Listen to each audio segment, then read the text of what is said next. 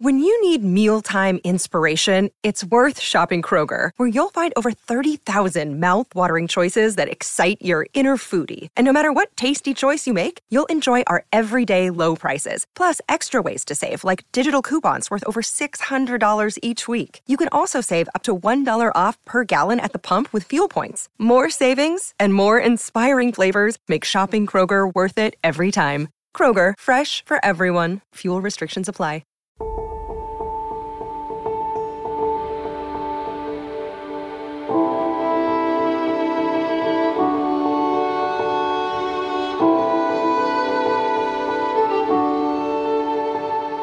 The world is changed. Can you feel it in the water? Can you feel it in the earth?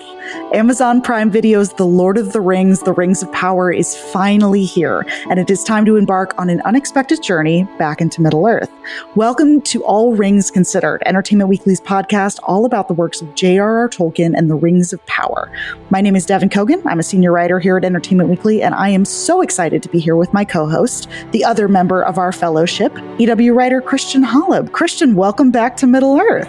I'm so excited to be here with you, Devan, to be back in Middle-earth when I'm watching my Amazon Prime Video, and I'm excited to be on a consistent podcast with you. I've done some celeb shots on Dagobah Dispatch. I've jumped in there on EW's Star Wars podcast, but you'll have a harder time getting rid of me on this one. We are stuck together on a raft going over the ocean of this new show and hoping that a giant sea dragon doesn't destroy us.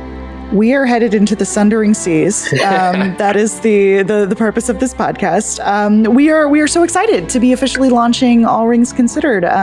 If you've followed along with some of EW's previous podcasts, we've got our Star Wars podcast, our House of the Dragon podcast, and we are so excited to be diving into all things the Rings of Power with the first two episodes premiered September 2nd on Amazon Prime Video. I like to think that this show is inspired by our conversations on Slack for the past 5 years, but not tied to any specific conversation or discussion, but kind of the spirit of the world of Lord of the Rings fandom that we've had together.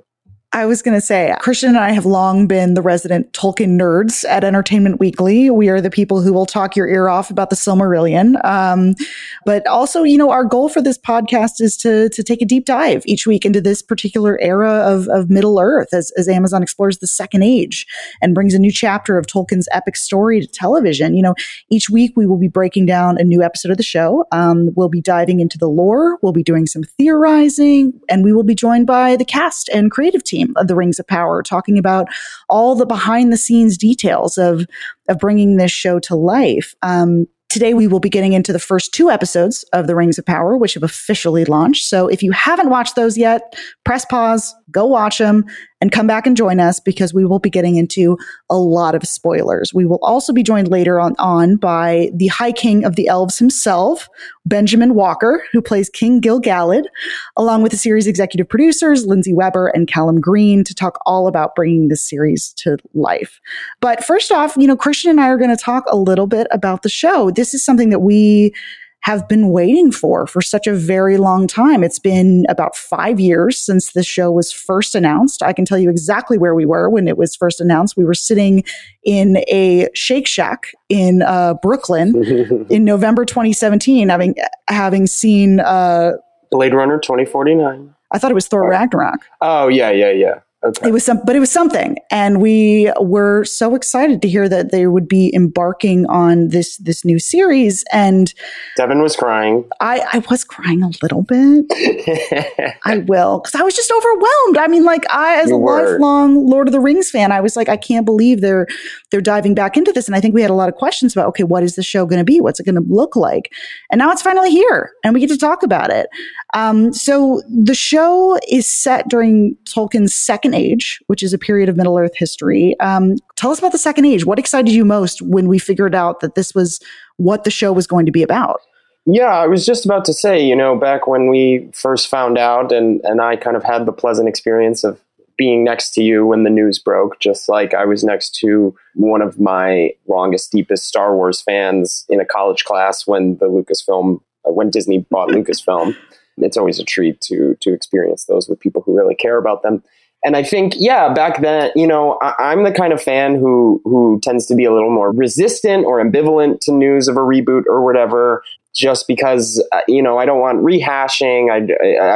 I grew up with the Star Wars prequels, so I know that it can be a mixed blessing. But of all the possibilities of what this show could have been, I think the form that it has ultimately taken is perhaps as interesting as it could have possibly been.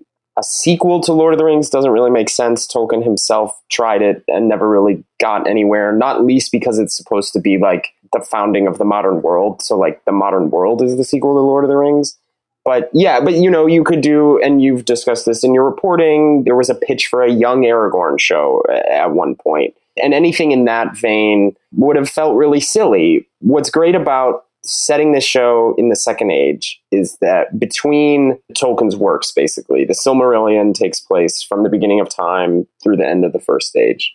The Hobbit and Lord of the Rings take place at the end of the Third Age and take us through the end of the Third Age. The Second Age, therefore, exists, and it is referenced in the timelines and indices that Tolkien put together, but is not tied to any specific narrative. It's like this in-between space. So that means that there's just a lot of narrative freedom. There's a lot to mess with there, which I know this is what the producers have said about what interested them about it. And, but even so, building up to the show, I just didn't know what it was going to be. And so I'm excited. And so, we've been talking about it for a while. Obviously, it was making the rounds at Comic-Con and stuff this summer. And I was interested, but I knew I needed to see it. And now that I've seen it, I think it really is interesting and is taking this freedom, the freedom of the Second Age, in all kinds of directions. And I think this will come up as we go into discussing what happens in these episodes. But I was really interested by the general tone, which is like, the land, Middle Earth, is in relative peace and prosperity. There's no active Dark Lord threatening everything. But also several people are uneasy, and there's this, and you as the reader know that a horrible war is coming and that this peace will not last. So it's this really interesting kind of mood, I think, that the show exists in, wouldn't you say? Absolutely. And, one of the things that I think is the challenge about making the show, and this is something the showrunners and the producers have talked a lot about, is that, you sort of have all these different audiences. How do you make a show that works for people who are total newbies to Lord of the Rings, and this is their first foray into Middle Earth? Maybe they saw the Peter Jackson movies, maybe they didn't. They have some cultural familiarity, but this is like their first time in it. And then how do you also please the people who have been, poring over Tolkien's works for, decades? And, I'm sitting here, I've got my replica of Sting, Bilbo's sword, hanging on the wall next to me as I'm recording this. How do you sort of juggle that? And how do you tell a story where, it is, again, Tolkien kind of sketched out the broad strokes of this story, but he never, it's not a true narrative with, like a first act, a second act, third act, et cetera. And so there is something really magical about these first two episodes. So let's get into this. Our goal for this podcast, I think, is very similar to the goal of the show itself. We want to get into all the lore and get into all the stuff, but we also want this to be really accessible and, use this as sort of a jumping off point and explainer. I will say I will be astounded. Like I'm astounded by the possibility that anybody is watching this as like their first Lord of the Rings screen experience. That's true. And they very well could be. Anybody could be watching anything at any time. There's lots of people alive now who weren't alive when the Peter Jackson movies were in theaters. So if that describes you, if you've only heard about Lord of the Rings and you've decided to see what Middle Earth's all about with Rings of Power, my hat's truly off to you. We're going to try to do our best, I think, like the show, to make this all sensible to... If you're a casual viewer and you want to learn more, we want to explain that without, droning on or getting nerd-splainy or anything. But if you are a nerd who knows their way around the legendarium, hopefully we'll provide you some insights and interesting conversation as well. Yeah, there's so much to discuss. And I think... so let's get into these first two episodes. This is our intro into this show that people have been talking about for years and years. They've spent the last couple of years filming it down in New Zealand, sort of saying, well, it's not really this. It's not really this. You'll just have to wait and see. And well, now we've seen it. Now we know what it looks like. And I mean, gut reactions. I have my thoughts, but Christian, I want to hear from you as somebody who has been, tracking the show and is a fan of this genre and specifically Tolkien's work. What was it like for you to watch these first 2 episodes? I think that I'm really hit by the newness of it. So far, I'm not really feeling much nostalgia, which is fine because that's not really what I want to feel. So far, it is not tripping over itself to make direct homages or allusions to the Peter Jackson films. At least that's what I think. And not least because the perspective characters in Lord of the Rings are hobbits who don't exist yet. Not just that Frodo Baggins hasn't been born yet, but hobbits, the Shire, that civilization hasn't really come into being yet. And the focus of certainly the first episode, and they're a big part of the second episode, are the elves. And that's what I think I'll be talking a lot about because the depiction of the elves in the show interests me so much. But they're very different than the elves we know in Lord of the Rings. The elves in Lord of the Rings, if you could think of one word to describe them, it would probably be tired. They're very over it. They're mostly whining. They're like any, old people, get off my lawn. They're just they're Middle-earth used to be so much cooler. It used to be so cool. It used to be so much better. They're the hipsters of Middle-earth. They really are. They're very much God, if you guys were just here 1,000 years ago, the world was filled with so much magic and it's so great. But by the time that's the thing that I think a lot of people don't, necessarily understand or recognize about Lord of the Rings. And this is something I got into in my conversation with executive producer Lindsey Weber, whereas by the time of the Lord of the Rings and the Hobbit, Middle Earth is almost post-apocalyptic. There's this idea that all of the great kingdoms and all of the great, civilizations have all fallen into ruin. There's very peaceful places like the Shire, but as a general rule, there's all these statues and crumbling watchtowers everywhere, pointing to how great everything used to be. Yeah, and the Second Age is showing these things at their height. We get to see Khazad-dûm, the realm of the dwarves. We get to see the great elven kingdom of Lindon.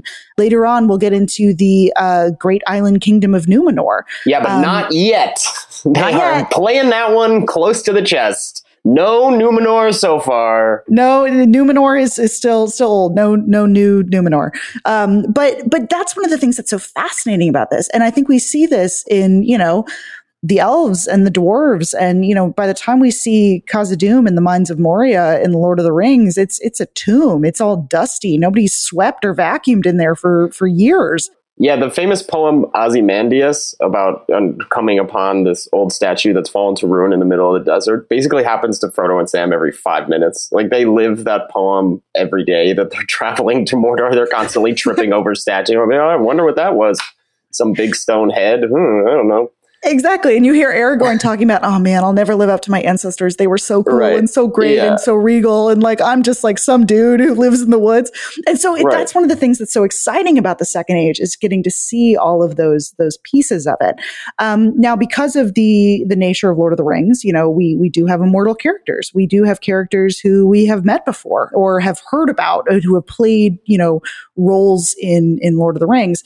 Most prominently, we have Morwyth Clark as Galadriel, played by Cate Blanchett in the Peter Jackson films, and we have Robert Aramayo as Elrond, who is played by Hugo Weaving in those same films. But then we also have a bunch of other characters that are sort of mentioned in Tolkien's work. We hear about King Gil-galad. We hear about some of the Númenóreans, all of these different characters. Christian, for you, what were the standout characters you were most excited to see back on screen, familiar faces that you were really excited for? I was keeping my expectations, I was keeping very ambivalent, but I can tell you what the results were, which is that Galadriel is a character that I have always had a lot of trouble wrapping my head around, as I think is pretty maybe not an uncommon experience. She's pretty enigmatic, and however enigmatic she is in the books, Blanchett's performance increases that 100-fold. And very ethereal. Perhaps almost too much. Like Galadriel in the movies has always seemed like weirdly sinister to me, or like not even that, but just like she really gets across the weirdness of immortality, that like this person doesn't think the way you do, and like you don't know what they're all about. So Galadriel's always been like that, and she is in the books as well. And so in the show, I'm still feeling that from her, as the characters around her are also. You know, if I was going to say the character I'm kind of, I feel most warmly to so far, it's definitely Arameo's Elrond.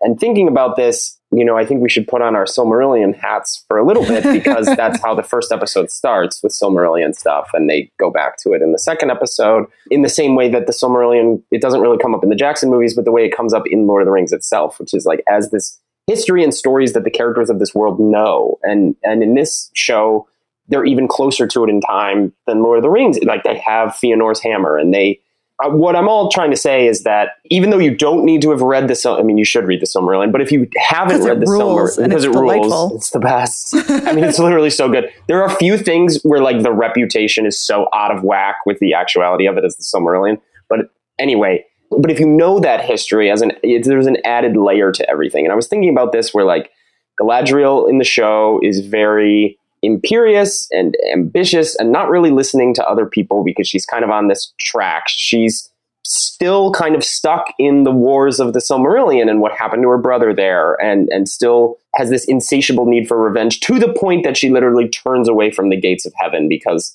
this loss and the absence of her brother burns her so deeply. And by contrast, Elrond is a much more pleasant presence to be around. Everybody seems to get along with him. He has these relationships with the dwarves that we'll get into. I love that he's a writer and a poet. Like he's the character we see writing in a book at the beginning of the show, in the same way that Bilbo is at the beginning of the movies. But he is a sweet summer child by comparison. Like, but he wasn't really alive during the Silmarillion, and I guess he was there at the breaking of Thangorodrim, but you know, he didn't go through it the way Galadriel did. You know, he maybe didn't have to stack all the empty helmets on top of each other in the middle of the battlefield. And I think you can see that in their performances. It's all a way of saying, like, so far I like Elrond the most, but I also understand why he and Galadriel are where they are in the story. And I think the writing and the performances is good. I was excited to see Gil-galad, because you hear a lot about him, but never really seen him in a story before. Because he comes after the Silmarillion and before Lord of the Rings. We only get a little bit of him so far, but I really like what we've seen of him so far. Definitely not done talking about the elves, but I'll throw it back to you. Yeah, I mean, let's talk about the elves. Let's talk about sort of that first episode in particular. You know, I think the first episode has a very, you know, kind of difficult task of sort of like setting up, okay, here's where the story is set. Here are some of the major players. We're going to sort of give you it's almost like a little bit of a prologue. You know how Jackson's Lord of the Rings starts with a prologue narrated by Cate Blanchett's Galadriel, where she sort of lays out, okay, here's how the rings were created. Here's how Sauron rose to power. They cut the ring from his hand. Gollum found it. Here's basically your prologue. Right. And the show does something similar, where it's sort of, you know, we get to see little baby Galadriel. We see her in, basically Valinor. She was born in Valinor, which is sort of the elves' version of almost like a Valhalla, or it's basically a heaven. And after Dark Lord Morgoth, who everybody talks about throughout these first two episodes, you know, basically destroyed the two trees, stole the Silmarils. They sailed to Middle-earth to go fight him. It took, you know, centuries to overthrow him, but finally they did. But it took a huge amount of effort. A lot of people died, including Galadriel's brother. And while the rest of Middle-earth is sort of trying to rebuild and move on, Galadriel is still very much haunted by that whole experience. And, you know, she's one of the older elves. She was actually born in Valinor as opposed to being born in Middle-earth. And I think it's tricky kind of thing to pull off narratively, but I think it really works. I think it sort of really gets you invested in, okay, this is a totally different time period. Here's the basics of what you need to know to make this story work.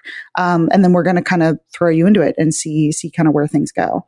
Right. And like, for example, I'm watching it being like, well, of course, the elves weren't really born in Valinor. They were born next to the waters of Cuvinin in the east of Middle Earth. And then they went to Valinor for a little bit.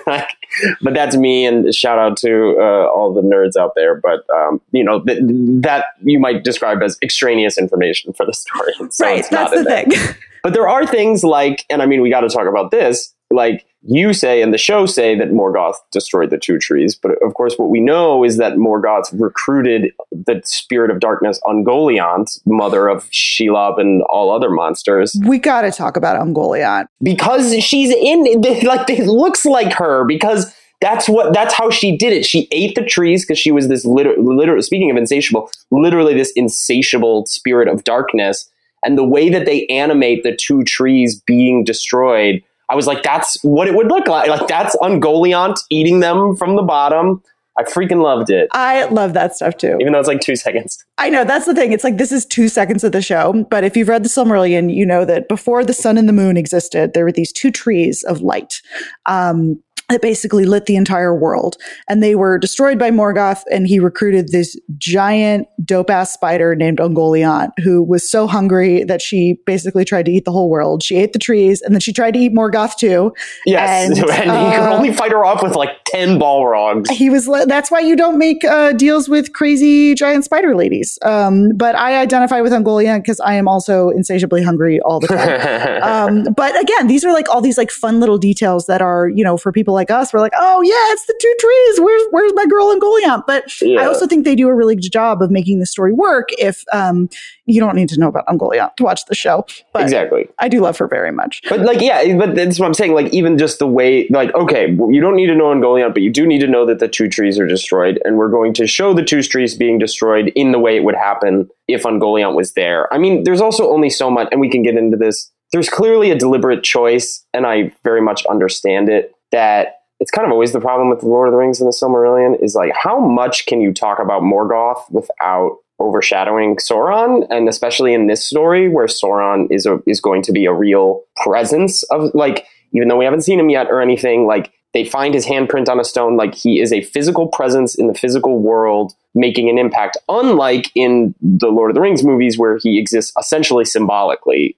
That's kind of what Morgoth has to be in this, except even more so. Like, because if you show him, then everything else pales, like he is evil itself. So like everything else will pale in comparison to him. So if you're still, and I think that's what's interesting about, the whole thing with Galadriel's brother is that gives you personal stakes on Sauron. So, okay, you need to know about Morgoth because you need to know how this all happened, but it keeps your eyes on the prize that Sauron is the bad guy and who we're focused on, not least because Morgoth is literally, he is outside of existence at this point. So I guess it makes sense. But yeah, it's I was definitely interested by that choice. Yeah, I think the first episode in particular has to do a lot of table setting. It sort of has to say, okay, this is the time period we're in. There was this great war. The elves overthrew Morgoth. And basically, if Morgoth was Satan, then Sauron is sort of Beelzebub. He's sort of the lieutenant, the second in command. Not nearly as powerful, but still a generally bad dude. And so that sort of is the entire premise of the show. What we know from Tolkien's writing is we know it's the rise of Sauron to power. Him not just as a lieutenant, but as a bad guy in and of himself. The forging of the Rings of Power, which we meet the people most responsible for that. Celebrimbor, played by Charles Edwards, in a very luxurious velvet robe that I'm a big fan of. And then the rise and fall of the island kingdom of Numenor, which we will get into in the coming episodes.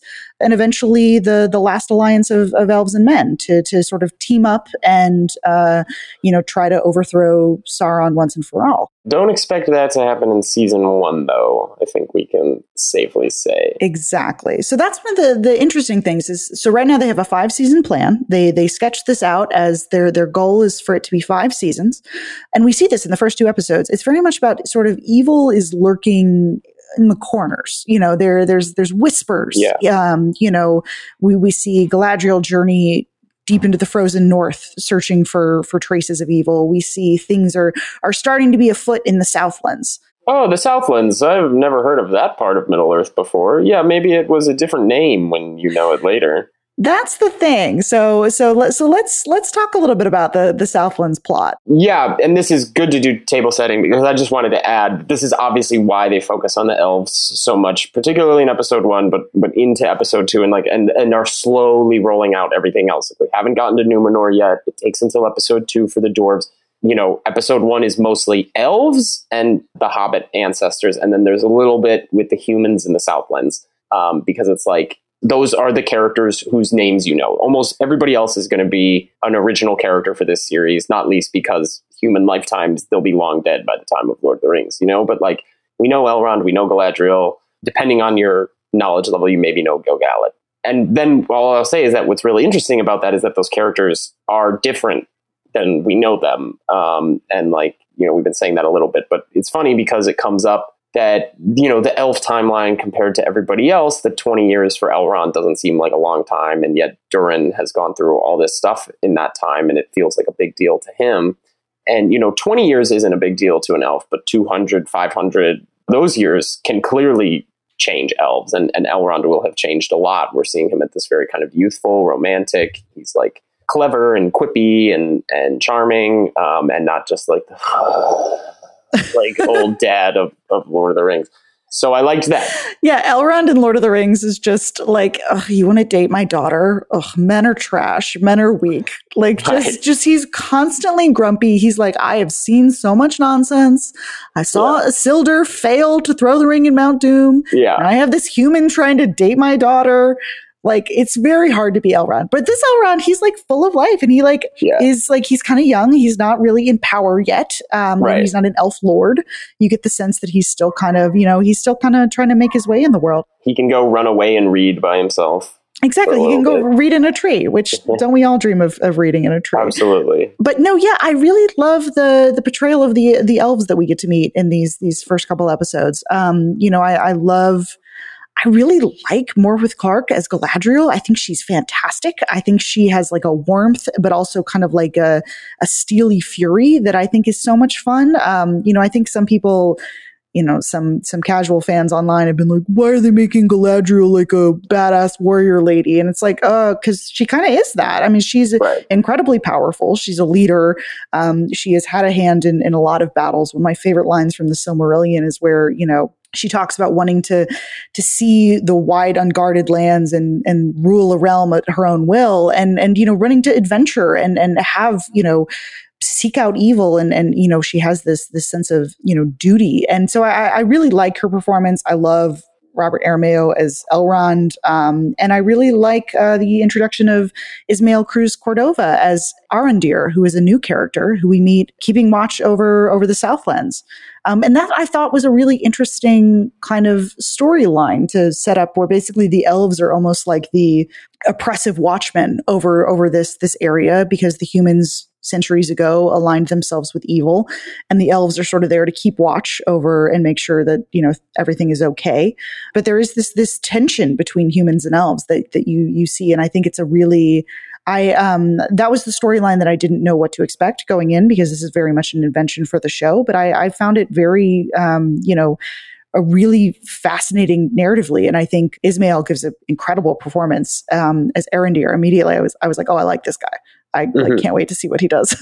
Yeah, and it's almost like, you don't want to go too far in real world comparisons or whatever, but and a lot changes in Middle-earth between the first war against Morgoth and the later wars against Sauron. But yeah, it's a little bit like, it just reminds me a little bit of like between the world wars in real history. And as always, like, after a war's over, these questions of how do you prevent a war from happening again? But for some people, that's not the main goal. And sometimes the main goal is getting revenge for things that happened in the last war, and the ways that you handle those questions can decide whether a war happens again. And you see it with elf cops, watching over these humans whose dads or granddads or whatever, agreed to be Morgoth's slaves so they wouldn't die. And you see that with Galadriel refusing to go quietly into the night and refusing to give up this feud. It's interesting because they're kind of, they're talking, but they're definitely a little less talking, as elves go. Arondir clearly seems, a little more taciturn than our poets and stuff. He's a man of few words. it'll take a while to get to know them, but even by the end of the second episode, you see him in action and we'll get to know him that way. But, I guess I did want to ask you, what do you think about, because I love, the first thing that kind of hit me is like, oh, that's interesting, is the moment when Galadriel comes back to Lindon with her team after finding Sauron's Arctic lab or whatever, and his lab from the his Fortress of Solitude. Yeah. And Gil-galad's like, great, way to go, sending you to the Undying Lands, which I thought was great, like using heaven as a punishment in some ways. It reminded me a little bit of this sci-fi novel by Roger Zelazny called Lord of Light. That's kind of this like sci-fi mix of sci-fi, cyberpunk, and like Buddhist mythology. And at the beginning of that book, the Buddha has been like allowed to reach nirvana because then he can't help the people on Earth or whatever. Like, it's a little complicated, but like ascending to heaven as like, well, then you won't bother me anymore. So like you can have eternal bliss or whatever. So I thought that was interesting on itself.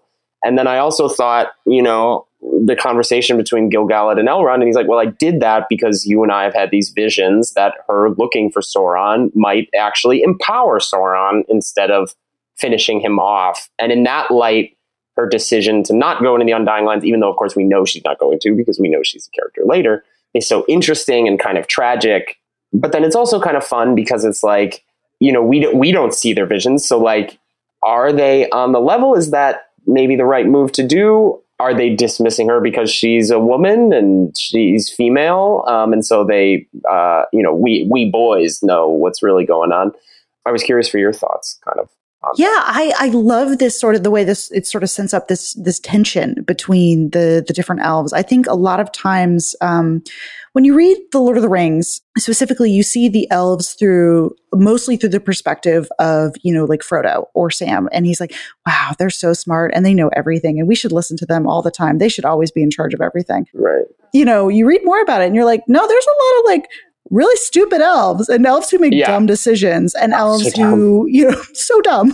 Literally all of the events of the First Age are just elves being just really like petty and being like, how dare you? I'm going to like start a blood feud that's going to start for centuries. This is why the Silmarillion is amazing, because it's elves acting insane like young people. I've got a problem and I'm going to make it everyone else's problem. So I feel like a little bit Galadriel kind of fits in that thing where she's like, no, this is what I want and everybody else is going to have to like deal with it. I'm going to jump off a boat and have to swim back across the ocean. I don't know how I'm going to do that, but I'm going to do it and figure it out along the way. And so I like this more like impulsive kind of Galadriel. I like the idea that she is so, single-minded and, because I love that line, and I think it's in the trailer where, Elrond sort of dismisses her and is like, I've seen things. And she's like, you have not seen what I've seen. Basically, like, he's hundreds of years old. His dad literally like turned into a star. His brother like died. Like it's a whole, like he has a whole crazy backstory, but Galadriel's like, you ain't seen nothing. Like you have no idea by comparison. It's also like talking about prophecy versus lived experience. Like Elrond has his gift of prophecy and something he shares with Gil-galad, and they were talking about it. Like he sees far, he sees things, but Galadriel has seen stuff up close. And, there's that moment in the second episode, which I know you must have loved. Without even talking about it, I know you loved it because I loved it, which is when he visits Celebrimbor's workshop and they're talking about our boy Fëanor a little bit. And yes. Okay, let's explain that for people who are new to that. Yeah. So before we go into that, and this is a setup for that, is they see Fëanor's hammer and Elrond's like, whoa, this belonged to Fëanor, the real Fëanor? Well, Galadriel knew Fëanor and she knew his sons, the worst dickheads in all of literature. Those are the people we're talking about, who are the elves who are like, I'm destroying everything to settle my grudge. That was Fëanor and his kids, and she is part of that generation. I don't know if maybe the kid who threw the rock at her boat was probably one of Fëanor's sons. Honestly, I believe it. They were 100%. That was 100% a Fëanor's son. They were just like, oh, the worst. That's what they do. Anytime anyone else is happy, they're like, well, what if I killed your boyfriend? So now let's explain who Fëanor is, but that's just another interesting point of comparison between Galadriel is older than Elrond, and she has seen some worse stuff. She's older than the moon. Like she's super old. She remembers when it was only stars. Yeah. So let's talk a little bit about Celebrimbor. He is played by Charles Edwards. This is a character who a lot of people love. He's sort of been explored in different, some of Tolkien's different writings. This is the guy who basically, as we meet him, he's a master craftsman. Even Elrond is a little bit of a fanboy. He's like, oh my God, it's Celebrimbor. He makes such cool stuff. Oh my God, I want to make cool stuff like him. And he is descended from Fëanor, who is arguably the greatest elvish craftsman of all time. He created the Silmarils, which are 3 extremely powerful jewels that made the whole world fight over them for centuries because they were so beautiful. And here we see Celebrimbor. He's been around for a while.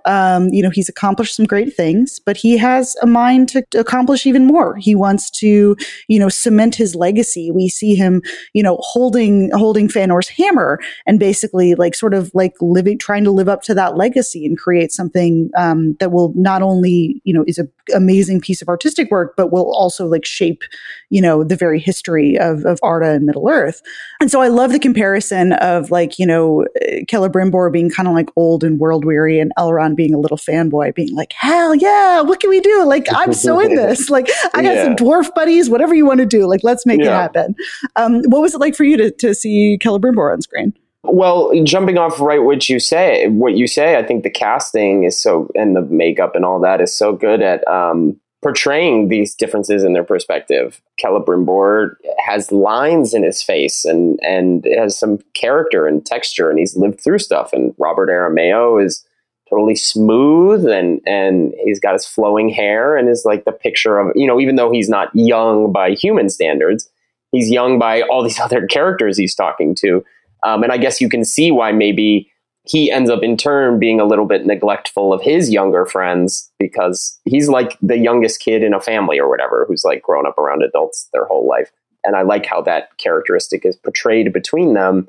So yeah, I loved that world building. I hope there's at least one Silmarillion reference in every episode, because I do live for those. And I think, like we're saying, it adds to the characterization and the texture of the story.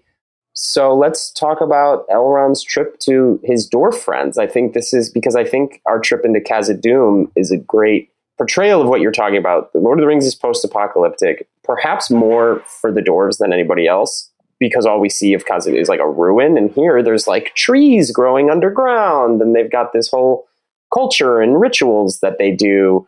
I really loved that. And I really loved kind of the point that Durin makes to Elrond. I think that's good, both as a character beat between them, and then also more world building and understanding that not all of these characters are on the same timeline, which I think will continue to probably provide drama and tension as the show unfolds. Yeah, when Elrond first walks into Khazad-dûm, that was the moment of watching the show that first made me gasp.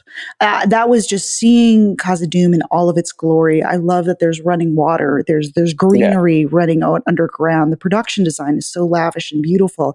And so far, one of the things I've really loved about this show is they do such a great job of exploring all of these different corners of Middle Earth. I think a lot of, Tolkien is sort of the Lord of the Rings is sort of the blueprint for every fantasy story that's come from the last 75 years.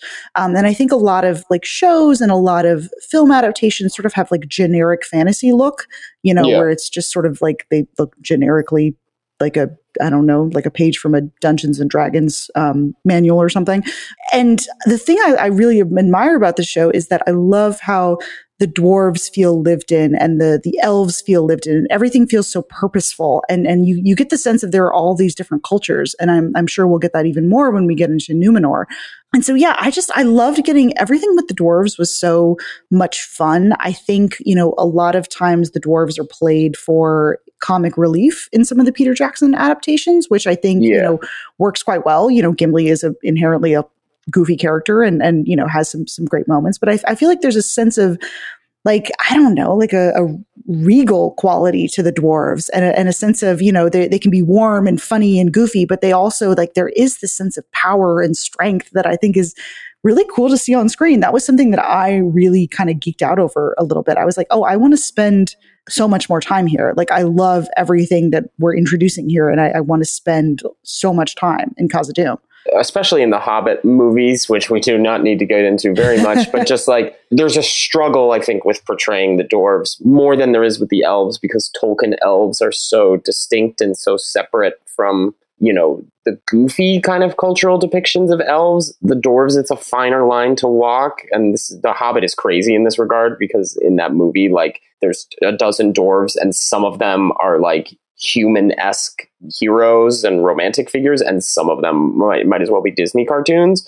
And, you know, it'll be interesting to see where the show lands on that, because obviously Durin is styled in this very loud and colorful way with a big bushy red beard. And yet so far, you know, not least because of his relationship with Elrond, I also buy him as a real character. And so I hope that they continue doing that. The dwarves clearly, you know, I think they live underground and they work hard, but they also, you know, have their own culture and life and family and stuff. So I think it's definitely possible to have them be funny or at least charming, while also not making them cartoonish or denigrating them at all. So far, we've mostly just seen Durin and his family. I don't know how many other named dwarves we'll see. His father, the king, presumably at some point. But yeah, I'll be interested to see how they strike that balance. And I guess maybe the next place to go, an even more kind of disconnect between the show's version of this group and the one we're used to, would be the Harfoots. You read my mind. Where, you know, I think I would love to close this out by talking a little bit about the Harfoots and doing a little bit of theorizing. Yeah. So if you're, you know, there are no hobbits in this show. I think that's something that's, you know, if you're kind of a casual Lord of the Rings fan, I think that's something that might come as a surprise, because when we think of Lord of the Rings, perhaps one of the most iconic things that people think about is the Shire and hobbits and their little hairy-toed feet and, you know, their big green doors and all of those things. Instead, we have what are called the Harfoots. If you've read Tolkien's work, you know that there are sort of three predecessors before the hobbits kind of existed and settled in the Shire. There were the Falahides, the Stores, and the Harfoots. And so this show sort of focuses on one little tribe of Harfoots who are nomads. This is the first time we've ever seen anything kind of like this depicted on screen. You know, they don't play a major role in any of of Tolkien's writings from the Second Age, but they were there. You know, Tolkien did write that, you know, here's the history of hobbits and their evolution. This was for me the biggest question mark going in, because I was like, okay, I have a rough idea of what to expect with the elves and the dwarves and the Númenóreans and all these other things. But I was a little bit like, okay, are they just sort of like shoehorning in like Hobbit adjacent storylines just to sort of like appeal to people a little bit? Yeah. And I wound up being very charmed by the Harfoots. I immediately was like, okay, I see what this is. Like, from the moment they're on screen, I love the music. I love the production design. I love, you know, the styling. They sort of have these like beautiful caravans that they travel with, where they have, you know, things in, you know, leaves in their hair and then like little disguises and things like that. And, you know, our main Harfoot is Nori, played by Markella Kavanagh, and her best friend Poppy, played by Megan Richards, who encounter a very mysterious figure who falls from the sky. So, which I think is probably the biggest question mark of the show so far. I mean, the show is a prequel. We have a rough idea of, so, you know, we know Galadriel can't die because we know where she ends up in the Third Age, and we know what Elrond's up to, but we don't really know what's up with this mysterious man who falls from the sky. So Christian, what was your take on you know, this? They call him the Stranger. That is his official name. The Stranger, yeah.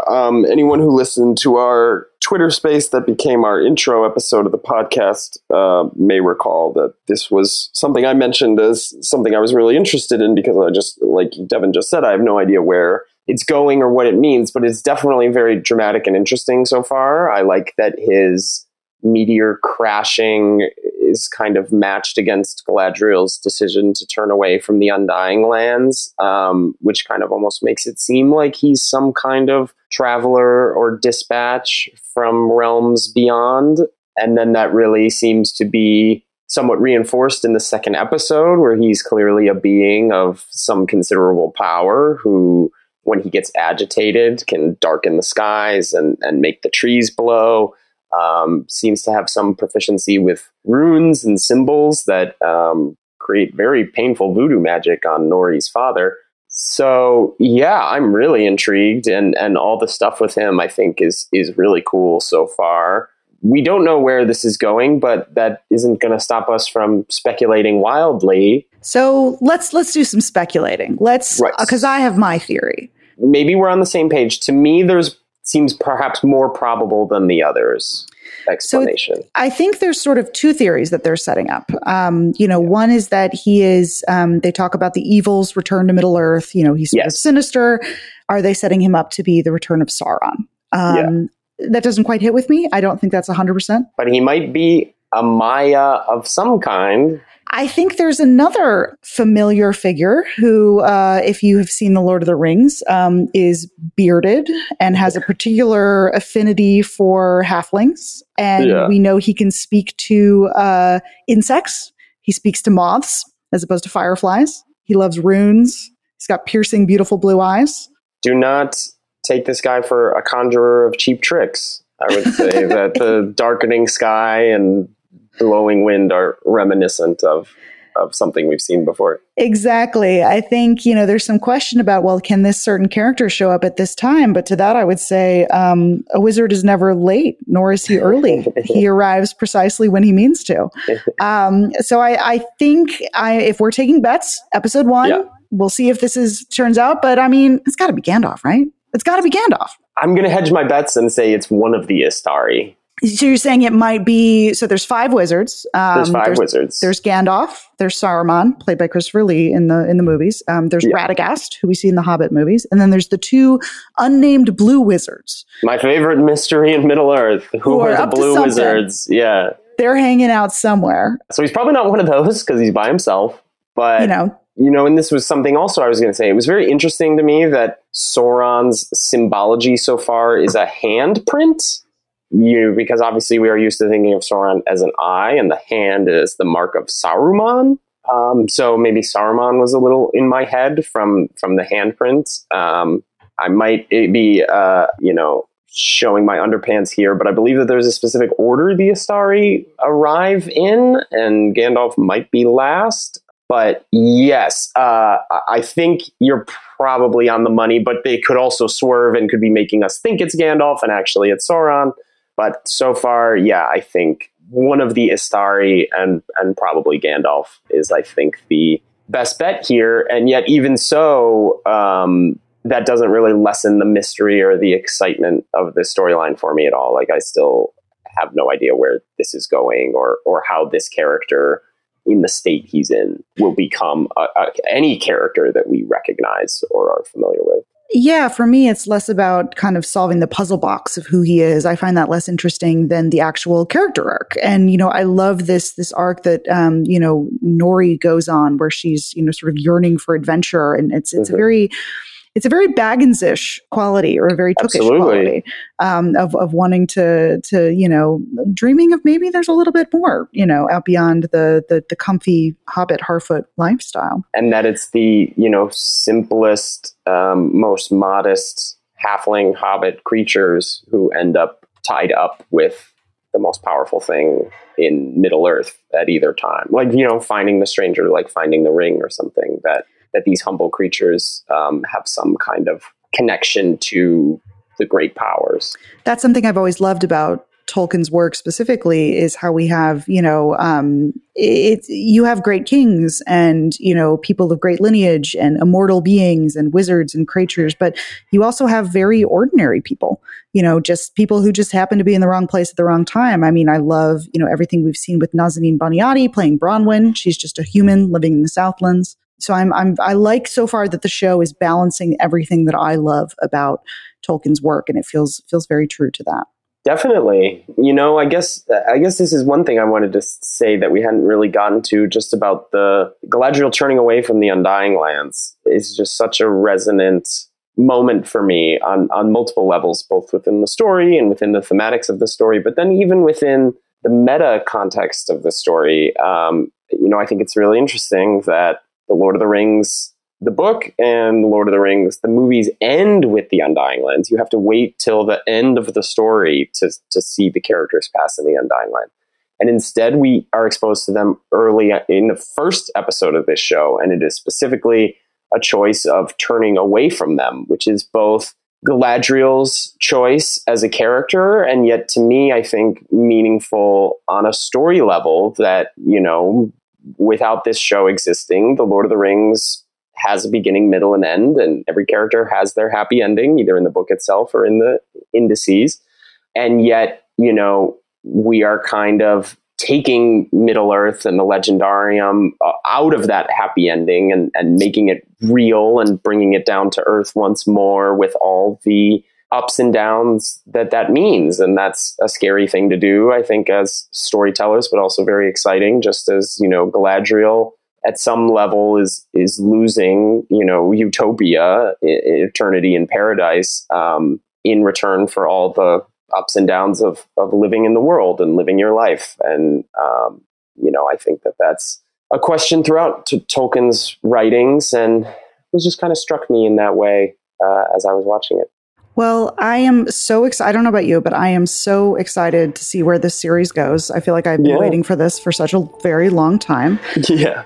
So you've heard from us for our thoughts on the premiere.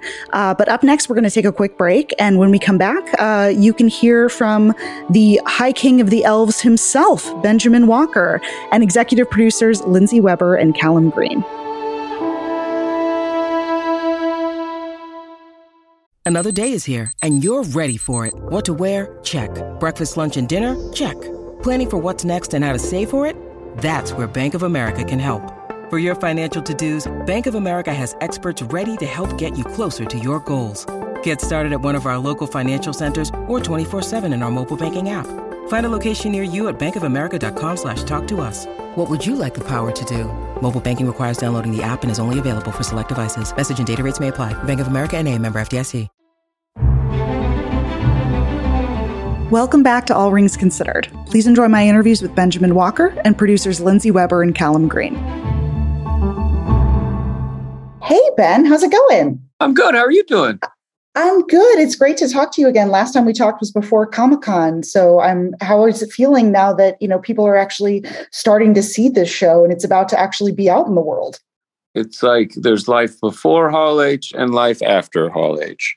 I mean, we're so excited to share it. It's actually kind of a relief that it's such a part of the human condition to have opinions and form conclusions about something you haven't seen. And so I'm excited for people to see it so we can actually have a real conversation about it. Exactly. You've been working on this for, several years now. It must be so relief for it to be out in the world. Yeah. And then we start pre-production on Thursday for the second season. So let's go. You're right back into it.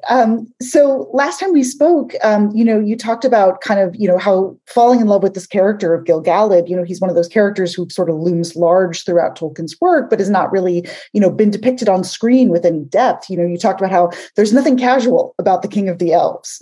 What was it about him that really kind of fascinated you and most attracted you to this show in the first place? I like that he is one of the elves that chose to stay in Middle-earth. They could return to Valinor, this kind of elvish Valhalla, or they can stay on this dark, dirty, disgusting rock where all the creatures that live there want to kill each other. And they do. They choose that. They have an affection for the frailty of man. They are aware of the insular nature of the dwarves and the inevitable resurrection of evil. But in spite of that, they love Middle-earth and want to stay there and shepherd it into the future. I love that they are so aware and also so hopeful. Yeah, we see that in the first episode, where we see sort of, him. He recognizes Galadriel's struggle, but also, that he is choosing hope, and I love some of those scenes between him and Elrond played by Rob. Tell me a little bit about what fascinated you about the relationship between Gil-galad and Elrond and sort of, working with Rob on this. Well, he's the kind of leader that we wish we had in our daily lives, and that he strives to bring out the best in those around him, and that he leads in a way that a loving parent leads. There's a point where you have to get out of the nest, and it's horrifying and excruciating, but if I don't push you out, you can't fly. And I think he feels the same way about Elrond and also Galadriel, that he, like Middle-earth, accepts the complications of them and it, and still strives to find the good in them and to bring out their potential.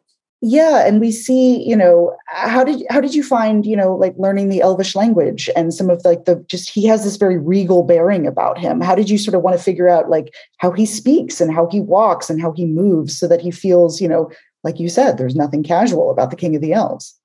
Well, Tolkien was a linguist initially, and I come from a theater background. The poetry of a heightened text is something that I really enjoy, and elves in particular treat language almost as if it's a weapon of light in Middle-earth, that they communicate on so many different levels. So in terms of learning Elvish, selfishly, it's one of my favorite parts of the job. But as a tool for storytelling, they are thoughtful about everything that they do. And, there are things in the first episode, particularly in those two relationships, there are things that you see in the first two episodes that won't come to fruition and that you won't understand fully until seasons to come. And I think that's a testament to our showrunners and to the density and intricacy of Tolkien's work, that it is a return to long-form storytelling. That it is an investment on Amazon's part, but also these are the kind of stories that we as viewers want to see, and there's a dearth of them right now. A lot of shows, you want to binge them and then be done with them. This isn't that. This is one that you can watch and rewatch, and every season just continues to blossom as we go forward.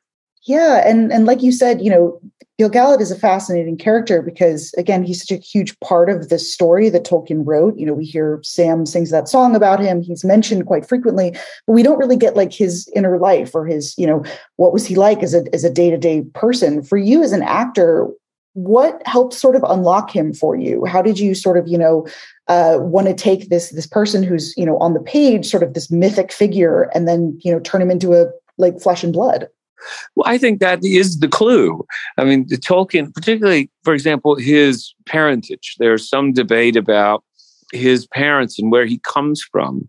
And I don't think that's a negative thing. I like that Tolkien, particularly in the appendices, he contradicts himself and leaves things vague on purpose. That there's something mysterious about Gil-galad, and that he's playing his cards very close to his chest. I mean, even today, we've been doing interviews, and so many different people they've had a disparate reaction to his relationship with Galadriel. And that, is he upset by it? Is he hopeful? That it can function on multiple levels. And I like that about him. He's certainly playing the long chess of what peace can be in Middle-earth and what it takes. Absolutely.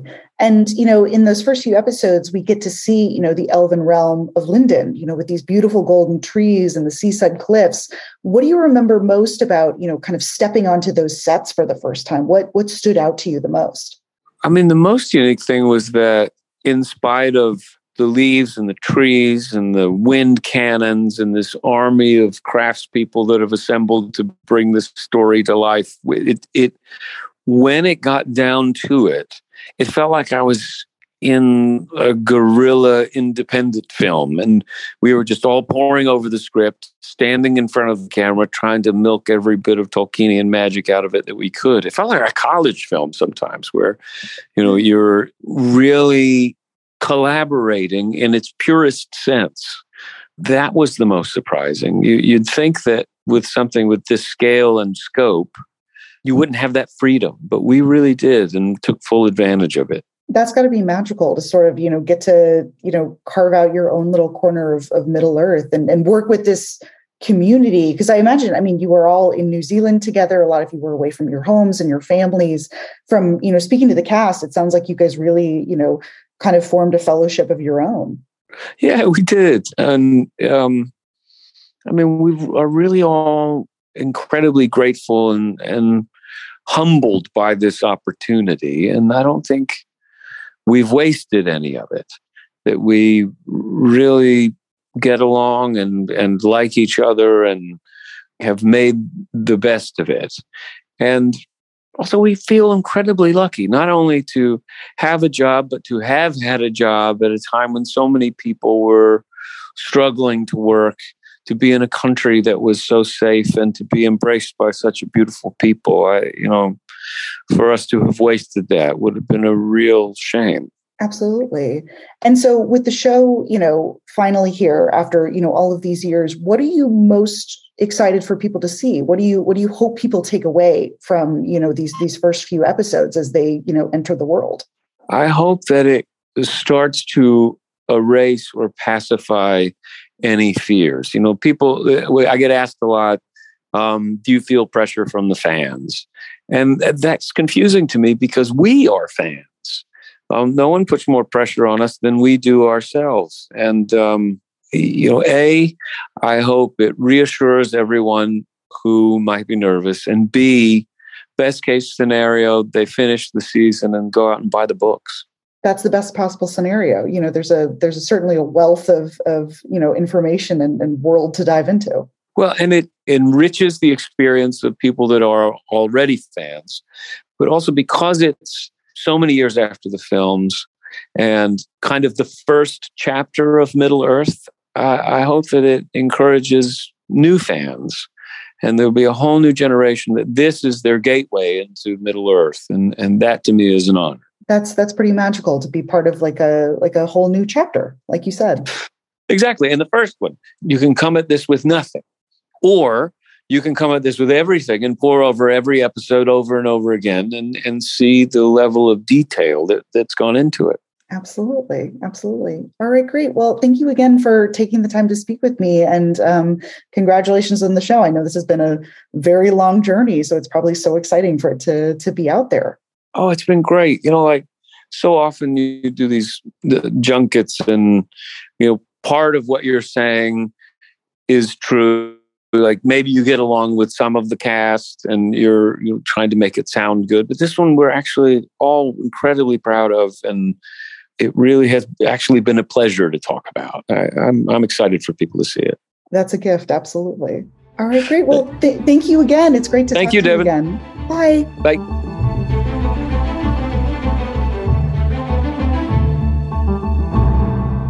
Thank you so much for joining me. We're at Entertainment Weekly, and we are so excited to get to pick your brains about the first 2 episodes of Rings of Power. How are you guys feeling now that you've been working on this for such a long time, and now that the show is, almost here, it's almost out in the world? Yeah, it's an exciting time, and thank you so much for having us. I think at this moment we're feeling certainly excited and really grateful to have had this opportunity and for all the hard work of the thousands of people who stood alongside us to make it possible. So it's time. We're ready to show the world and talk about it with other people now. Absolutely. Well, I'm so excited to get into, all the details from these first 2 premiere episodes. But I kind of wanted to start big picture by talking a little bit about, the Second Age itself. I know I spoke to J.D. Payne and Patrick McKay, and they talked about how that was always part of their pitch, how, they were always fascinated by the Second Age. What was it about, that particular era and this particular story that most excited you guys about, bringing this to television? Well, they certainly get all the credit for identifying that as the story that wanted to be told. And they coined the phrase 50-hour mega epic. That is also their invention. But I think as a fan, I felt that it did have all the tales of the Second Age, have all the things you sort of want out of a story in Middle-earth. They're both sweeping and intimate and heartbreaking and exciting and all the things in between. And I'm sure they told you, but the Second Age is, has some of the greatest stories really of all time. It's the forging of the Rings of Power, the rise of the Dark Lord Sauron. The Second Age contains the rise and fall of Numenor, Tolkien's Atlantis, and will eventually build to the last alliance of elves and men. Yeah. And I know, JD and Patrick have talked about, wanting this to be a show that works for all audiences, whether you're a total newcomer who has no familiarity with this at all, or you're someone who's like a hardcore nerd who like has quotes from the Silmarillion tattooed on your body. Callum, how did you guys, kind of want to approach this show so that it works for all of those audiences? Well, I think I was a latecomer to the party, but basically, I think JD and Patrick had these stories to tell. They had this 50-hour epic, as Lindsey has mentioned. Within that, our role was to sort of support and help them create that. And, watching the finished product, I think they've done an amazing job. And hopefully we can do the same for the second season that's coming up in a very short time. So going back to your earlier question about how we feel, I feel thrilled and so proud of what the team has put together. So happy to have done it justice. But we start the second season and I think a little over a month. So I think we get to relax for an hour and then begin again. But as a huge fan of the material, it's so lovely to see them explore the depths of the these appendices and the texts that are there. And I just hope we can do it in 50 hours, to be honest. I think that's very well said. Yes, I think it is important. It was very important to us from the beginning that this story work for the uninitiated as much as the diehard fans. And certainly those who know the Legendarium backwards and forwards will find extra things in each frame. There's a lot of meaning in costumes and sets and in the way things are phrased, in the score. And but those who have never read the books and never seen the movies should find a very wide on-ramp as well, and that the character stories are incredibly relatable and timeless, which is one of the things that makes Tolkien so special. Absolutely. And, much of these first two episodes, our entry point is sort of Galadriel, who is the character that I think maybe many audiences will be most familiar with when the show starts. What interested you guys from a story perspective about sort of making her the entry point for the series and sort of, the first, few minutes of the first episode, or, sort of charting her story and sort of explaining, kind of setting everything up? That's a good question. And JD and Patrick would certainly be more eloquent about it, I'm sure. But she's a very wise old elf and therefore carries a lot of history with her and makes a good access point for that reason. But I have to say, we really do think of the show as an ensemble, and across the season, as you get to see more of it, or we hope you see more of it, that you will spend equal amounts of time with other characters in other realms. She certainly is one of the more known parts of the Legendarium. She's immortal and gets to live on into the Third Age, and we meet her, as the wise lady of Lothlorien. But I know JD and Patrick were really inspired by how hard-earned her wisdom was, and the way Tolkien writes about her and the way she talks about herself and being tempted by the ring. They found so pregnant with possibility for what her backstory in life in early years must have been. You can tell she's really been through it. And they were very inspired by that idea as a way into the Second Age. Yeah. And I, like you mentioned, this is a truly ensemble show. And I love that in these first two episodes, we really get to sort of explore all these different corners of Middle-earth. We go to the Southlands, we meet the Harfoots, we spend time in Lindon. From a production standpoint, how did you sort of want to make sure that all of these different realms, they feel cohesive, but they each have their own, unique spirit where you're juggling, all of these different stories? How did you sort of want to approach, telling, like you said, it's a massive ensemble cast with, I think, 22 series regulars. Yes. Lots and lots of characters. I will let Callum speak to this one a little bit, too, if you want to take a swing at it. But we sort of calmly try to take a deep breath and get all the worlds ready to shoot at the same time. But you want to talk about it a little bit? Yeah, I think what was exciting was, from your well-known characters such as Galadriel through to some of the lesser-known characters, and the same can be said of the worlds. We have worlds that we know of but haven't really explored in the way that they were in the Second Age, and we know where they end up. I think it was lovely to see our 5 worlds all prepared and studied and gotten ready in exactly the same measure of detail and care and compassion, so that we could float between each of those worlds, and not a single one was sort of the courthouse scene. There was no gimmies. There was nothing that was easy. It was all done with respect, passion, detail. And I think the finished show pays testament to that fact that we can go from one place to the other, even if it's for 30 seconds or for its 3, 4, 5-minute scene. And everything is the same level of detail and excellence. And certainly, from a production point of view, delivering on that was super satisfying. And then sitting back and watching the show, you get that. You can't help but notice there are no, corners that were cut. And that's the same from every character to every extra to every world. It was our hope that if you froze your TV, paused your TV, and you just, walked out of your living room, walked back in, and you didn't know what was on, you could just tell in an instant what world you're in based on the color palette and the shape language. And we really spent a lot of time working with our department heads on how to make each world feel distinct. And yes, part of a larger cohesive whole, but very much its own thing, since each of these civilizations in the Second Age are at a really unique moment in their culture. I think we all felt a lot of pressure to capture them richly and accurately and make them as different from one another as Tolkien, in the way that he described them. Yeah. So for each of you, do you have like a particular favorite, realm or area that you were, or like a set even that you were like particularly excited to see brought to life? It's hard to pick favorites. The Numenor set was very special. It was, very detailed and elaborate. We had a working wharf and a floating spice market, and there was incense burning, and it had layers of storytelling. It was an older elven city with a human one built on top of it. And it was obviously the first time that had been on film. So it definitely holds a special place in our hearts.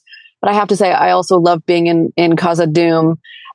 Every time we were in those sets in the Dwarven world, I just had a smile on my face. Our characters are so charming and engaging. At least I found them incredibly charming and engaging. I just loved when we were there shooting. It's a fantastic world to be in the show. Yeah, I would agree. I think I'd echo that. I was just thinking of Khazad-dûm as somewhere, perhaps it was a surprise to me that I would enjoy it so much, because I don't know, it felt a little familiar, but there was such a charm that was created there by the world, the design, and the actors that, that was it was a lovely place to go and hide in and amongst the madness down in the caves with the dwarves, I have to say. Yeah. Yeah, and I love that we get to see it in all its glory. It's so green. Yes. Flowing water. And I think, I think that's one of the fun things about this show is I think, a lot of people don't realize that, the time of the Lord of the Rings stories is almost post-apocalyptic by comparison to the beauty and the splendor. I imagine that would be so much fun to explore creatively. It definitely is. And it was a big inspiration for our department heads and, the opportunity to do something new. The thing we always said was different but familiar. It's got to be different because it's the Second Age, but it's familiar because it's still Middle Earth. And, the Khazad-dûm is a great example. It's just teeming with life and riches and this incredible population of dwarves at their height, which is so much fun to see compared to what you find in the Third Age when it's all but abandoned. Yeah, and these first two episodes, specifically the first episode, we actually get to spend some time in Valinor, in the Undying Lands, and we start there, and then we end with Galadriel, deciding not to continue west. I mean, this is something that looms large throughout Tolkien's work. We hear a lot about the Undying Lands. We see Frodo and Bilbo sailing west, but how did you guys want to approach actually, depicting that on screen, both in Galadriel's childhood and then, when we see, the skies opening up? It's very special, to be able to have captured that. And we've tried to tease bits of it and make it as beautiful as Tolkien wrote it. And, there's a little glimpse there. I don't want to spoil it for those who haven't seen the pilot yet, but they're in towards the latter part of the pilot. But it's something we worked closely with our production designer on and our visual effects team and our Tolkien experts to try to do justice based on what Tolkien wrote. Yeah. And I know that, it's interesting because, we get to see a little bit of first age stuff and we hear, mentions of first age things. And I know that, in making the show, you guys have the rights to everything in the Lord of the Rings books and the appendices. Is that correct? Yep. Amazon acquired the rights to the Lord of the Rings books and the rights to The Hobbit. And then we together decided to make a Second Age story. That makes sense. So I'm curious, when it comes to showing things that are, predominantly, first age things like, we see the two trees or we hear mention of, somebody like Feanor. How does that work as you're sort of figuring out, working with those Tolkien experts to sort of figure out, what to show and what to bring to life with this particular show? Well, the storytelling, obviously the showrunners, they speak to a little bit more specifically to what exactly, the story is they want to tell, and that all winds up being blessed by Amazon and the Tolkien estate. But from a legal perspective, it's very simple in that if it appears within the Lord of the Rings and the Hobbit, we have the rights to do it. And if it doesn't, we don't. So there is, that line that doesn't get crossed. But thankfully, we've, in working closely with the Tolkien estate, had their support and been able to tell the story we wanted to tell. That makes total sense. So, thinking back to filming these first 2 episodes, for each of you, what's the scene or like the day on set that sticks out the most to you when you think back on that filming experience? Good question. Mine is easy. I think from myself, it was being at the top of Mount Kidd in the South Island for 2 days, filming a key sequence from episode 7. And it was something where we could only bring 30 people up onto the top of the mountain. It had never been filmed before. And sort of was a lovely culmination. The end of shooting was in sight, and it was this beautiful, magical, touching scene. And just to be up there with our actors who I'd been lucky enough to now spend some time with, and actually have no set, no special effects, no visual effects, just pure drama, a director, a DP, and I think we had 1 AC up there, and it was just pure filmmaking. I think Patrick did that day. And it was just lovely to be making something so simple and story driven, and really, the heart of the show are those moments. And it was just a lovely moment. And hopefully, people will feel the same when they see it. So I think that would be my. If I had to choose a moment, that would be it. That's a good one. There are lots of moments to choose from, but because we're talking about the pilot, the day that leaps to mind is the day that we shut down for COVID. We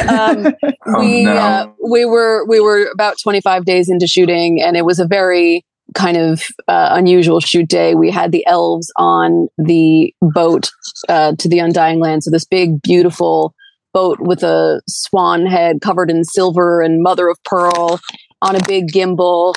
All the elves in this pearl armor doing this sort of coordinated disrobing. They're singing, there's the light, and it's a very emotional scene. And we have all these lighting effects that, to match up to what will be happening in the final story.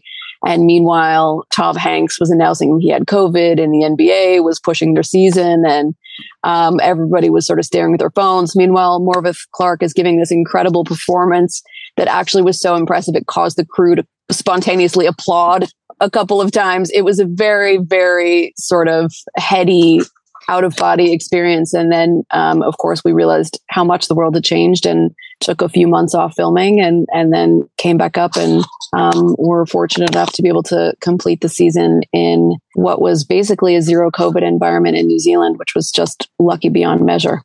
Oh my gosh, but what a scene to be I know. Like, to have that heightened emotion. Yes, it was already very heightened. It was very, very heightened all the way around.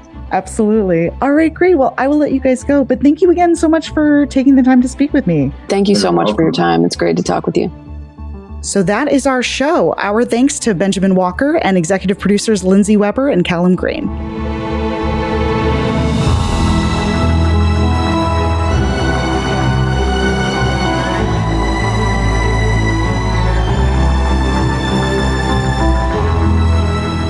And that's it for this episode of All Rings Considered. If you liked what you heard, follow, rate the podcast, and leave us a review on Apple Podcasts. To keep the conversation going, follow Entertainment Weekly on all socials, @EW on Twitter, and @Entertainment Weekly everywhere else. You can also tag us at Devan Coggan and @CM Holub.